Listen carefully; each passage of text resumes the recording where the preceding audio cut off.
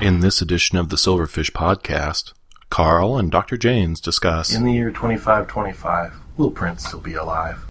Well, For that matter, in the year 2050. I was going to say, nobody in their right mind predicts 500 years out for anything. I once heard somebody say, if you want to be really sure that something lasts 500 years, engrave it into steel. Etch it into steel, because that will survive. It isn't particularly portable or convenient, but it will survive. And we do have artifacts from thousands and thousands of years ago. We have clay tablets, we have papyri, we have early codices and manuscripts, and there seems to be a reason we keep that stuff around. So, the incredibly conservative answer is yes. The more relevant answer is the more relevant question is to what extent. What's the relative proportion of analog to digital? And you don't have to look very hard at any medium of expression to see that digital is winning.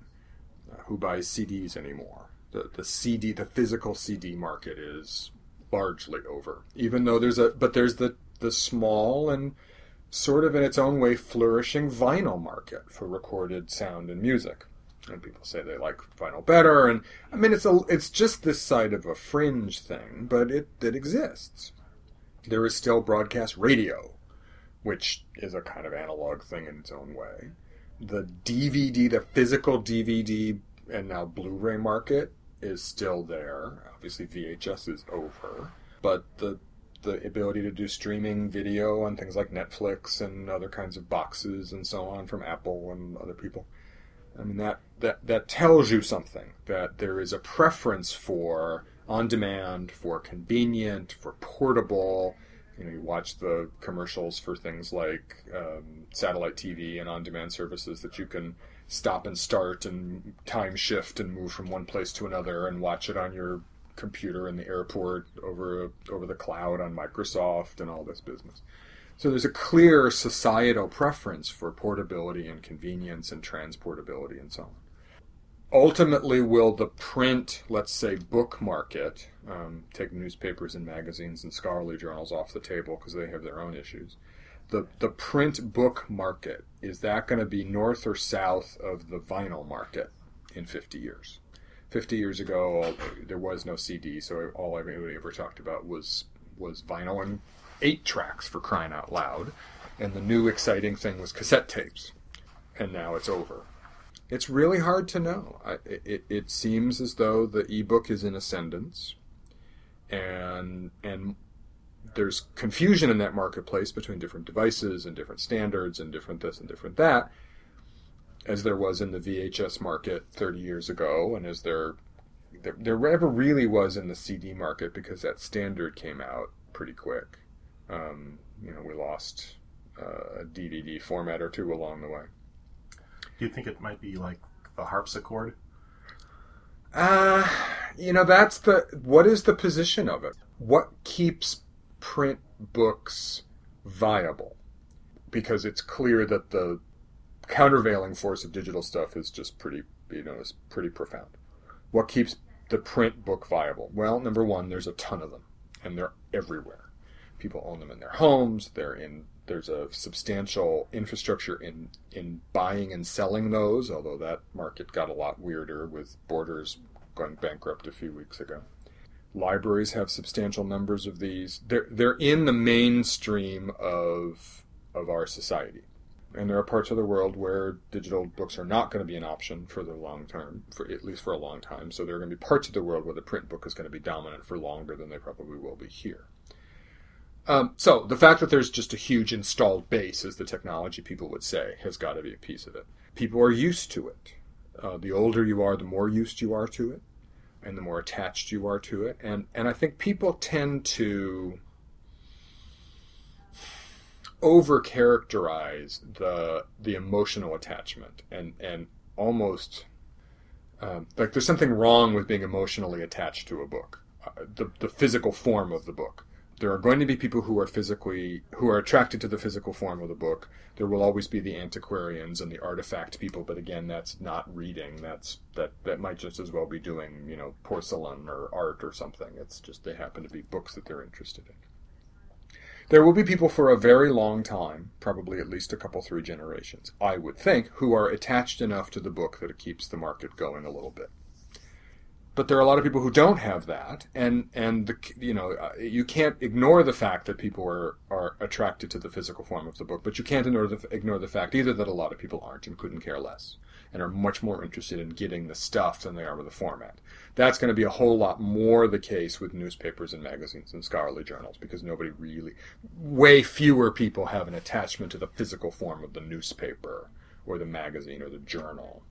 They don't smell them. They don't talk about going to bed with them. They don't talk about taking them to the bathtub with them, which you shouldn't do with a book anyway, but whatever. So then it becomes down to technological capability. Are there things that a print book can do that a digital book won't or can't?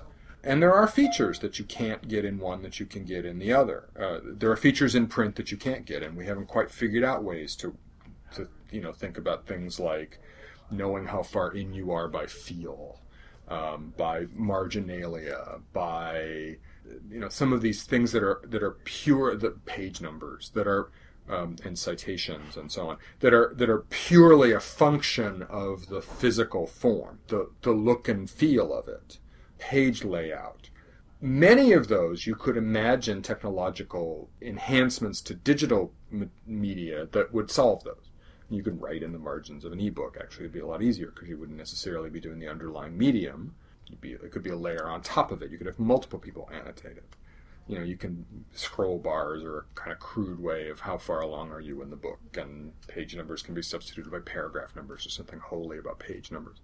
So there's lots of ways you could think about any objection that somebody would have or any kind of, this is what the print book will do, that would help the print book to sustain over digital competition. It's apart from its artifactual value, there isn't a whole lot about the print book that can't somehow have a digital equivalent or substitute or something even better, because you've got search facility and print size and whatever. And there's all kinds of issues with the ebook market now about rights management and the whole HarperCollins thing over the last few days about 26 loans of a library book, and that's got people all pissed off, like that wasn't going to happen someday anyway. I'm sorry, I've been in a fever coma for the last 6 days. What was that again? Okay. HarperCollins has said for library books they're going to limit them to 26 loans. That if you license an ebook through HarperCollins, you only get 26 loans, and then it evaporates or locks up or gets sucked back or whatever. And, people are really mad about that. Public librarians in particular are really mad about that because it's just a very different kind of model from we buy a book and own it forever. Well, yeah, it is a very different kind of model. And HarperCollins is trying to make money.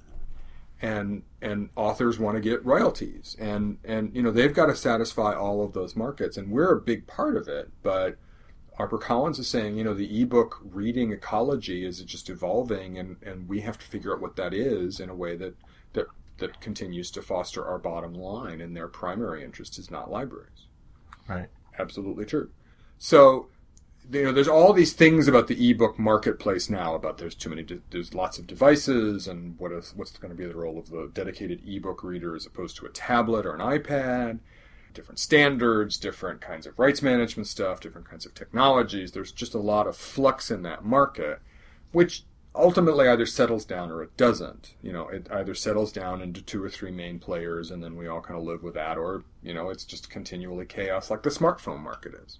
Where you've got new smartphones every 6 weeks, and they do different things, and, that doesn't seem to be settling anytime soon. Okay, but it's hard to imagine that the ebook market just sort of evaporates anytime soon. So, and it's also hard to imagine technological things that the print book will have over the ebook without any kind of potential equivalent in the digital market. So we're back to romanticism. Yeah, the one thing that concerns me, especially as a hopefully future librarian and archivist, is that if the power goes, so do the books if they're electronic. Endurance, I think, is the real defining point or dividing point between the two is endurance. There's the simple of endurance of, you've got to have a power source and so on. But then there's also the very long-term social endurance of story, text, content, material, call it what you will. And we just don't know. We have lots of good examples of digital media that don't survive, or have not survived well, or 5.5-inch discs and magnetic tapes and all kinds of things that we can't read anymore. As long as you keep it live, that's fine, but that means you've got to continually catch up. I got a lot of VHS tapes I'm never going to watch, because there's no way I still have a VCR, but I'm never going to use it again, so I've given up on it. This is one of the things that the society will decide, is how much is worth saving and how do we do it. And print is a good way to save stuff on good archivally sound paper with, solidly bound and well maintained and all the rest of it. So there will be print books for a long time, and they will be kept for a long time, and they will be stored and saved for a long time. And there will be things printed in digital media that don't ever reach printed form, and they will be lost. And some will be saved, and some will be repurposed, and some will be, other things will happen to some of them. And the stuff that's lost will be lost because nobody cared enough to save it.